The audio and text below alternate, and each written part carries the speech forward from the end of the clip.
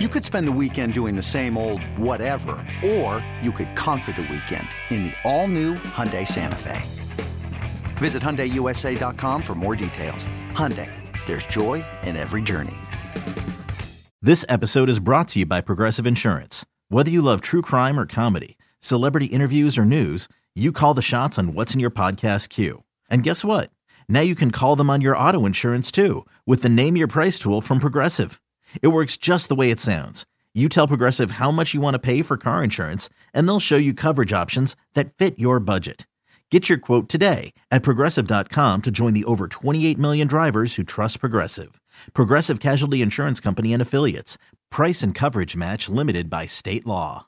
Mother's Day is around the corner. Find the perfect gift for the mom in your life with a stunning piece of jewelry from Blue Nile. From timeless pearls to dazzling gemstones, Blue Nile has something she'll adore. Need it fast? Most items can ship overnight. Plus, enjoy guaranteed free shipping and returns. Don't miss our special Mother's Day deals. Save big on the season's most beautiful trends. For a limited time, get up to 50% off by going to BlueNile.com. That's BlueNile.com. The winds of change are blowing through Raider Nation, and Silver and Black Today keeps you up to date with the latest news and views about your Las Vegas Raiders. Touchdown, Las Vegas! With insight, opinions, and interviews. We're on the cutting edge of what's happening now. With the latest on your Raiders and the NFL. Your hosts, Scott Goldbranson and Mo Moton. Hey there, everybody. Welcome back. Silver and Black Today, the Tuesday edition of our Odyssey Sports original podcast covering your Las Vegas Raiders. Make sure, if you don't already subscribe, please do so wherever you get your audio. Just search for Silver and Black Today. Put on that auto download. That way, you never forget. For our YouTube viewers, thanks for being with us. Again, as always, subscribe there too. Also hit the notifications bell. And we're off and running. Scott Branson, your host, along with my partner here. That is my co-host, Mr. Mo Moton. He's senior NFL writer at Bleacher Report, also Raiders columnist at sportsnot.com. You can follow him on x.com if you dare, at Mo Moton, MoEMoton. I am at LV Gully, the show, SNB Today. Mo, here we are on a Tuesday. We're recording on Monday as we usually do. We saw, look, Marcus Peters looks like he's on his way out of Las Vegas. Just one of the pieces of fallout from this 31-17 loss to the Kansas City Chiefs. And this is the first time we had a chance to talk to you since the game. Murph and I did the post-game show. Murph was his usual optimistic self, which you would anticipate. That's why we have him on. He represents a part of the fan base. And so Murph was great talking about all subjects. Him and I disagreed on several, as you'll find out, Mo. And this game was interesting because to me it was a true measuring stick of where this Raiders team was at. I never thought this Raiders team was a true playoff contender or anything like that. But under Antonio Pierce, we've seen some encouraging things. We saw the defense play better against the New York teams and the Miami team. And going into this game, you and I said this 2-game stretch between Miami and Kansas City, they had to kind of have one of these if they were going to actually perhaps make a push towards some sort of wild card spot in the just brutal AFC playoff picture. That has not happened. They went 0-2 in that stretch. Mo, give us your initial impressions. Any of the what you saw in the game on Sunday against the Chiefs? Anything surprise you? Anything stick out? Was there any other outcome than what we saw on Sunday? Well, I'll say overall the score didn't surprise me. I think I predicted 27-16. So I was close on the score. It was close. Said the Chiefs would win by double digits. I think we were both not anticipating the Raiders scoring 20 because the Chiefs have a pretty good defense. What surprised me is the Raiders jumping off to a 14-0 lead. Now, I've become accustomed to the Raiders scoring early. They had 10 points in the first quarter against the Dolphins. They scored 14 points in the first half against the Chiefs. By the second quarter, the Chiefs were down 14. I look up, as I do my normal work on Sunday, I'm watching a bunch of games. I look up and the Raiders are up 14-0. I see a deep pass to Devontae Adams. I see Jacoby Myers catch the ball in space, rushing for a touchdown. I see Josh Jacobs looking like the 2022 rushing champion, breaking open space for a big run. And I'm thinking, holy cow, they could actually do this. But covering the Raiders for as long as I've covered them, I knew not to hop on the X and start gloating like a lot of people did, because you're playing the Chiefs, number one. And number two, we've seen the Raiders in the second half of games under Coach Pierce kind of flake out. And I was waiting to see if the Raiders would be able to sustain it. I had my doubts, and my doubts were basically correct. The Chiefs basically turned around that deficit into a lead pretty quickly. By halftime, it was tied 14-14. The Chiefs had scored 21 unanswered points. I would say the outcome of the game didn't surprise me, but I will say that I like what I see from the Raiders coming out of the gate. It's clear that the Raiders are a well-prepared team. I posted this on the X. The Raiders prepare for their opponents very well. You don't score 10 points in the first quarter against the Dolphins and 14 points in the first two quarters against the Chiefs and not be prepared. The problem is they don't adjust well. And I think we agree on this point, Scott, that I think that's a product of an inexperienced coaching staff. It's a product of not having enough, as I said, dudes on both sides of the ball, and you have a limited quarterback. So with all of that mixed in, you're going to have struggles in the second half, especially if you can't adjust. You have a first-time offensive play caller. Antonio Pierce doesn't have much experience either. You're going to have bumps in a row like that if you can't sustain, and that's what happened against the Chiefs on Sunday. Well said, my friend, and I agree with you on every point. I think that when you talk about being well prepared, I think that going into the game, as you mentioned, they're executing their offense at an extremely high level. Aiden O'Connell comes out, looks sharp, does not look in any way nervous or unsure of what he wants to do. The play calling to start the game off that script was excellent. You have to give Bo Hardegree and Antonio Pierce credit for that.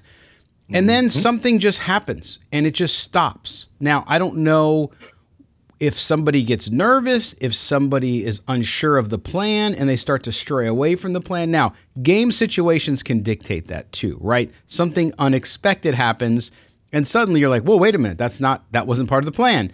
And then you have to adjust. Hey, Mo, just like you said, adjust. And I think that's right. That's where the inexperience comes in. And a lot of fans, as I saw as they were talking to me after the game and on our post-game show, we're like, get rid of Bo Hardegree. All Antonio Pierce needs is an offensive coordinator. But I think what you see, and again, it's inexperience. What you see is, remember, the head coach, folks, and all of you reminded me of this when Josh McDaniels was there. That disaster he is the game manager. The head coach is the game manager. Okay, yes, he's got his guys running offense and defense, but ultimately he's responsible and he has to keep the team on track. We saw McDaniels get off track. He had the same problem, by the way, Mo, right? This is not a new problem. This is 12 weeks of this, of coming out, first drive, looks great, and then even under Jimmy Garoppolo, first drive looks great, second drive, they look like they're completely lost. So this is nothing new. We didn't think, at least I didn't think, Mo, I didn't think it would get solved overnight, okay? But what I did expect was a little more of that ability to adjust so that maybe going into the third quarter, you're still going and this is a 3-point game. And yeah, then maybe the Chiefs pull away towards the end because you're right, they have more talent. But that's what surprised me, is that it seems like it's just the shelf life is a quarter and a half every game. And it's just crazy how it falls off a cliff. Now, people were told, the Chiefs aren't that good. Dude, the Chiefs still have a top 10 offense, okay? And they have a top 5 defense. They're a good team, no matter how much you hate them. And I'm cool with the hate because it's Raider Nation. That's the way it goes. But you cannot take them lightly. They can put points up on the board. They've had their problems. Did you think Patrick Mahomes and that team would go 6 games without scoring in the second half? No, sir. They were going to get theirs, especially against the Raiders defense. So yes, so I think you have the combination of not having the players, depth, and then the inexperience of the coaching. Now, does that mean he can't be head coach in the future? No. Does it mean he should be head coach already because he's a cool guy, drives a 64 Impala, and listens to NWA? No, he's not. To me, you can't make a decision on it yet. That's why fans who are either he's done, he shouldn't be the coach, or fans who are, or people who are saying, even some folks in the media are saying that he should be the coach, you should give him the job now, he's one of us, are wrong too. I think, Mo, we still need to see how the final 5 games play out. My answer to that is, what's the rush to make him the head coach? you still have 5 games left of the season. Like, there's no reason to make a decision now. You wait until the end of the season, you see the results, and then you make a decision because, one, you don't know who the other candidates are who are going to be available. Why are you making the decision now and you don't even know who's going to be available in the offseason? To me, that would be a poor way to go about the head coaching search, making a decision before you even know who the candidates will be. So right. Do you, like, if you're hiring someone, do you just make a decision when one person walks in the door without at least talking to the other 5, 6, 7 candidates? I don't know any good company that does something like that. Some people might, though. I mean, listen, I get it. And we're gonna devote the last segment of the show to talk about Pierce, his staff, and the future, because I think it deserves that. Back to the game, Mo, when you look at what you saw, to me, not only the inability to adjust on both sides of the ball, by the way, but on offense, they come out, they're doing everything. I see the thing that I've been just pining for, which are the short passes to help Aiden O'Connell get into a rhythm, right? You saw some of that starting out, including the quick slants to Davante Adams earlier. They didn't get tight end. They didn't get Michael Mayer involved till later, which I still don't understand. But they did bring Josh Jacobs back out of the backfield, I should say, to catch passes, swing passes, right? So I thought, like, that's great. So to me, you also put the quarterback, you put the offensive unit in a tough position when you're putting them in 3rd and 7, 3rd and 10, these longer situations where it's much easier to defend. And the Chiefs, again, have a very good defense at all 3 levels. So I don't understand, to me, why when they see what's sticking, and yes, you're going to get stopped sometimes, right? But when they see what's working and sticking, why they move away from it and go with a much more reserved offense that counts on big 1st and 2nd down gains. And when you don't get them, then you put your quarterback in 3rd and long, which makes it hard for him to succeed.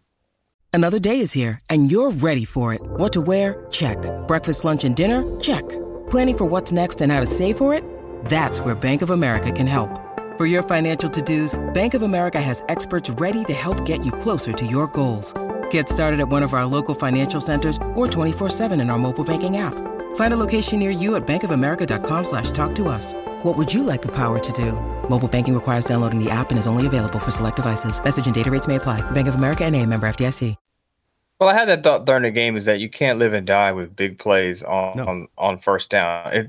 It's great when you get those, but you have to be able to shorten it down in distance on 2nd and 3rd down. So you hear guys talk about, or players and coaches talk about, getting behind the sticks, right?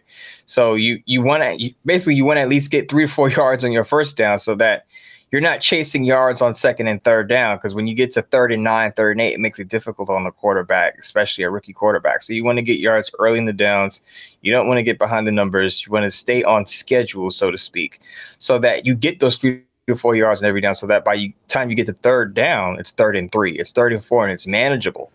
And I think a lot of times what happens is when you don't hit that 1st down play, it's tough. It's tough sledding from there. The other thing is, I think in the second half, it was the complete opposite. I felt like the Raiders were too predictable, where it was too much run, pass. Right. And that's not going to work either. You're going to have to mix it up. I'm not saying you have to throw it on 1st down all the time, but you have to make it less predictable so that the defense can't have their tell. When the Raiders ran their 4th and 1 play, everyone in the building, everyone at home, everyone across America, everyone across the world knew Josh Jacobs was going to get the ball on a handoff up the middle. And, of course, the Chiefs got into the backfield and stuff that play for a loss. They didn't get the 4th down conversion. Scott, do you remember the 4th down play call when they handed off to DeAndre Carter not too long ago? Yep. And it completely fooled the defense. Why don't you pull out one of those plays when everyone knows that Josh Jacobs is going to get the football? I think that predictable call. Now, by that time, the Raiders were hanging on by a thread anyway. Correct. But that play basically sealed it for the Chiefs and put the Raiders' hopes away. Yeah, I think part of it, and people won't want to hear this, Mo, part of it is that coaching staff gets tight because they're playing the Chiefs. Now, you could say the Dolphins have the number 1 offense and all that stuff, and I get that. But they're not the Chiefs. I'm telling you, it's a different mentality. It's not Andy Reid. And I think what happened, I'm sorry, I just think that they bluff. They called the bluff. And if you remember, too, the Chiefs in the second half, what'd they do? 8 in the box, right? put 8 in the box. And what is Andy Reid saying? What's Steve Spagnuolo saying? He's saying, Aiden O'Connell, you got to beat us. Come on, let's go. You got to beat us. Now, could he have? I think he could have. I think he could have done, they could have scored. He could have done more damage. But he was not given the structure nor the plan to do so, especially in the second half, right? There was too much, to your point, about run, pass. And, of course, then you're an 8, 11-yard pass. You get some sacks. And now it's 3rd and 13, and it's just not going to happen, right? It's just not going to happen, especially when you have no speed. And Trey Tucker, to me, was underutilized again yesterday. So you put that all together, you have the coaching and just getting nervous. Like, it happens. You're in a high-stakes shootout with one of the best teams in the NFL, and you're kind of blinking. Am I wrong? I know I'm dramatizing it for radio here, but I think that's what happens. It's funny to me because I know it sounds silly to say this, but the Raiders had a chance to win this game. I know it doesn't look like that by the final score, but they were up by 14. This is a game where they had 0 penalties, Scott. Think about that. The Raiders weren't penalized once. So the people out there saying referees, you can't blame the referees for this. But Mo, they missed holding calls. I understand that, but great players are going to get held. That's just the nature of it. Khalil Mack, I watched Sunday night. He was getting held. Max Crosby. I'm not downplaying Max Crosby. He played hurt. He was sick last week. Still got a sack. 50% of Max Crosby is better than a lot of the league. But that's just the nature of it. You're going to get held, and you still have to make plays. And Max Crosby did make plays. So shout out to him for playing through sickness, through injury, and still making an impact. Had a sack on Patrick Mahomes. Became the player to sack Patrick Mahomes the most in the league with 5. He passed to Nico Autry on that list, by the way. But one thing I want to point out that we haven't talked about yet, and I guess we'll talk about this in the next segment, is all throughout the week we've been hearing that the Chiefs pass catcher group is not very good. It's just Travis Kelce, and Travis Kelce had a rough game on Monday night. Rashee Rice went off against the Raiders. He did. 8 catches for 107 yards and a touchdown. And I talked about it a little bit last week. Tyreek Hill went off for about 146 yards. Now Rashee Rice goes up for 107 yards. He's a rookie second rounder. And I kept mentioning this on this show over the past few weeks. The Raiders have a problem at cornerback. And again, we'll talk about this, but it's clear that they don't have anyone to cover, not even an ascending wide receiver. And I think that's part of the problem. Had the Raiders had a solid, serviceable cornerback on the outside, Rashee Rice doesn't go off, and there's more pressure on Travis Kelce, and the Chiefs don't have such an easy time going up and down the field through the air with Patrick Mahomes throwing the football. Right, and it's funny because I said it yesterday. It's usually a term you use when you talk about college recruiting, but I was using it with the Raiders, which is you don't have the Jimmies and the Joes, right? You don't have the top-line talent at every level. This is where I get in disagreements with people, Mo, about the roster. Oh, we just need a couple guys. No. You need a couple guys at cornerback alone. Then you add in linebacker, then you add in interior defense, and then you add an edge rusher. Yes, they drafted one. He hasn't done anything yet. We can talk about that in another show. But they have lots of needs, okay? And so it's not to say that to be pessimistic at all. It's just the reality of it. And when to your point, you just encapsulate it so perfectly. When you have Rashee Rice go out there and have the type of game that he had, 107 yards, and universally the NFL was talking about how bad this receiver core was, it goes to show you got a long way to go. And that's why I wrote a piece that you can read up on Sportsnaut, a column where I said they got to focus on the future. And the reality is they're not near where they need to be. Does that mean that they're at square one? No. But there's a lot of work to be done. And so the future is something that they should focus on, even with 5 more games to go. I'm not saying you give up, but you got to focus on that future. And that future means filling holes and getting depth, because you have to have depth to win in the NFL. I'll give you the last word here before we hit the break. As far as what the team needs, and I see the disagreements with you and other people, but to me, I'm not giving up on Aiden O'Connell, but in today's league, you need a playmaking quarterback. The Raiders, regardless of what happens to Josh Jacobs, I said this on my Bleacher Report Live, they need an RB2, a change of pace running back. They need a cornerback. I just talked about that. They need a defensive tackle. They need a right tackle. So right there, I just named 5 needs off the top of my head. So it's not just a couple or a few guys. It's a handful of guys they need to compete. Well, and you mentioned the big one, quarterback. And we're going to talk about Aiden O'Connell, because Aiden O'Connell did well against the Chiefs. He could have done better. Did he make mistakes? Of course he did. Everybody does. But I don't think he was put in the right position to do as well as he could have. So we'll talk about it when we come back, but we'll also talk about whether or not after 5 starts, he's anywhere close to answering the question of whether he's the answer or not. I'm sure we'll have an opinion on that. You're listening to Silver and Black today, an Odyssey original podcast. We're coming back right after this. Don't go anywhere.